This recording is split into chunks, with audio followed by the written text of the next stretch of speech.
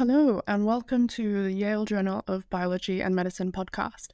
My name is Ellen, and today I'm your host for this bite-sized research highlights episode. And today I'm excited to be discussing an interesting study published in our Antimicrobial Resistance Focus edition of the journal.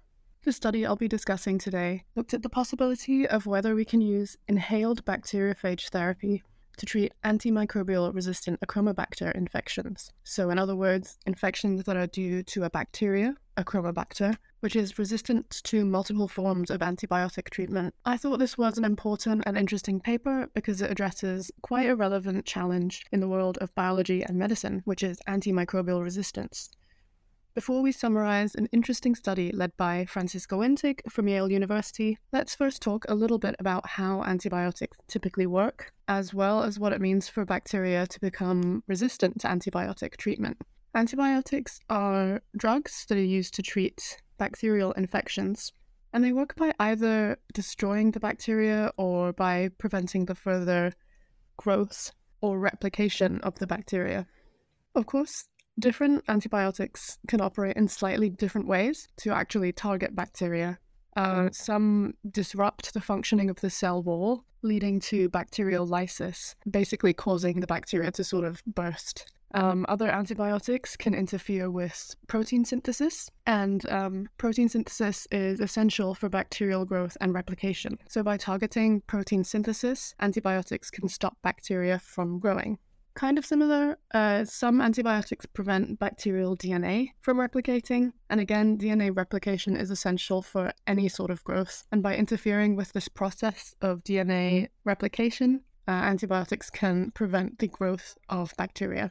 So this all sounds great, but an issue with antibiotic use, particularly when they're used inappropriately or used too widely, is that bacteria can develop resistance to these antibiotics and can essentially become more resistant to treatment. Antimicrobial resistance is a special challenge for individuals with cystic fibrosis. Patients with cystic fibrosis often experience lung difficulties, including things like coughing a lot, frequently getting lung infections, or other form of respiratory symptoms, including sinus problems. And more research seems to suggest that some of these symptoms might be due to a bacterial species called Achromobacter, which seems to cause these chronic airway infections. Achromobacter poses a particular treatment challenge, given that it is resistant to multiple antibiotics. So clinicians often then face difficulty in treating respiratory symptoms among cystic fibrosis patients because of this bacteria.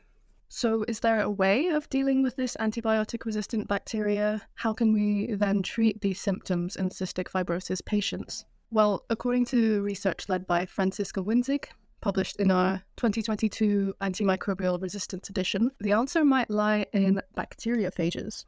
So what are bacteriophages? Bacteriophages, also known simply as phages, are viruses that infect and replicate only in bacterial cells. Fun story, when I was at trivia night this week, one of the questions was actually about bacteriophages, and I learnt that there were an estimated of about 10 to the power of 31 phage particles on our planet.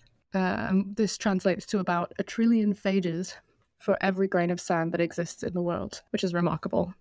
So these viruses, these phages, can be found almost everywhere that bacteria exist. So in soil, in plants, in animals, oceans, sewage. And bacteriophages actually already have quite a long history of successful clinical application. In countries like Russia and Poland, since about the early 20th century, they've been used in treating bacterial infections. But here in the United States, there's only more recently been increasing interest in what is called phage therapy. So using these bacteriophages in clinical treatment is something that researchers are now starting to look at more and more. One reason for this interest in bacteriophages for treating antimicrobial resistant infections is because of several characteristics of the phages that make them quite well suited to treating bacterial infection. Firstly, phages can target specific bacteria much more precisely than antibiotics. Antibiotics, in contrast, can end up causing what the authors refer to as collateral damage, where the bacteria is not the only part of the microbiome that ends up getting affected. This also partly contributes to the evolution of resistance among bacteria because antibiotics are not so specific. A second important characteristic of phages that makes them useful for treating bacterial infections is that they've co-evolved alongside their host bacteria for millions of years. So in theory, new phage therapy candidates can be discovered quite quickly if we know what the host bacteria is. In today's research article, Franziska Winzig and colleagues wanted to see whether two newly discovered phages could be used to treat a chronic lung infection in a 39-year-old man with cystic fibrosis. As I said, phages can come from anywhere really, and in this study the phages had been isolated from sewage samples in New Haven, Connecticut, which is where Yale University is, where this study was conducted.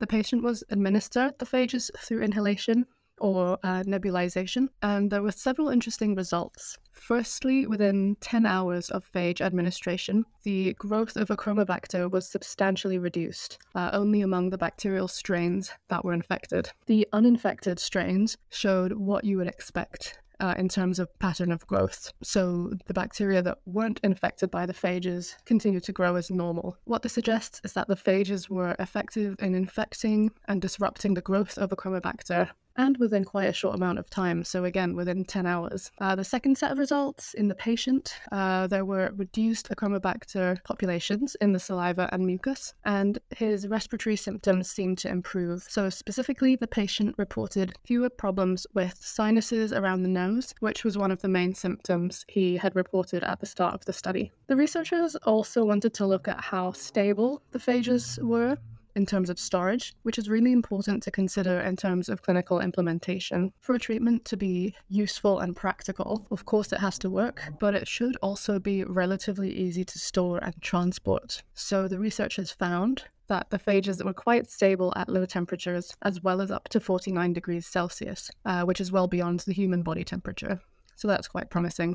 One of the caveats that the researchers highlight is that there was some evidence of spontaneous evolution of host resistance to the phages. In other words, there were some spontaneous mutants of the bacteria, the Achromobacter, that developed resistance, and in doing so, as a result, became more dangerous after the phage treatment. The authors suggested that more research is needed, isolating these specific genetic mutants that are developing resistance to phage treatment, so that if phage therapy does end up becoming more widespread in medicine and clinical implementation, we don't face similar issues that we face with antimicrobial resistance. Overall, these findings are exciting, I think, and suggest that inhaled bacteriophage therapy could be an effective way of treating antimicrobial resistant Achromobacter infections. It is important to say, however, that the FDA has not yet approved phages for widespread use as drugs in the US. So we're currently relying on the results of very select clinical trials, and in this case, in the case of this study, on a single patient with cystic fibrosis. So much more work definitely needs to be done to explore the utility of phages in targeting Achromobacter infections, in particular isolating the spontaneous genetic mutants that might contribute to phage resistance. We thank you for tuning in to the YJBM podcast and for listening to this episode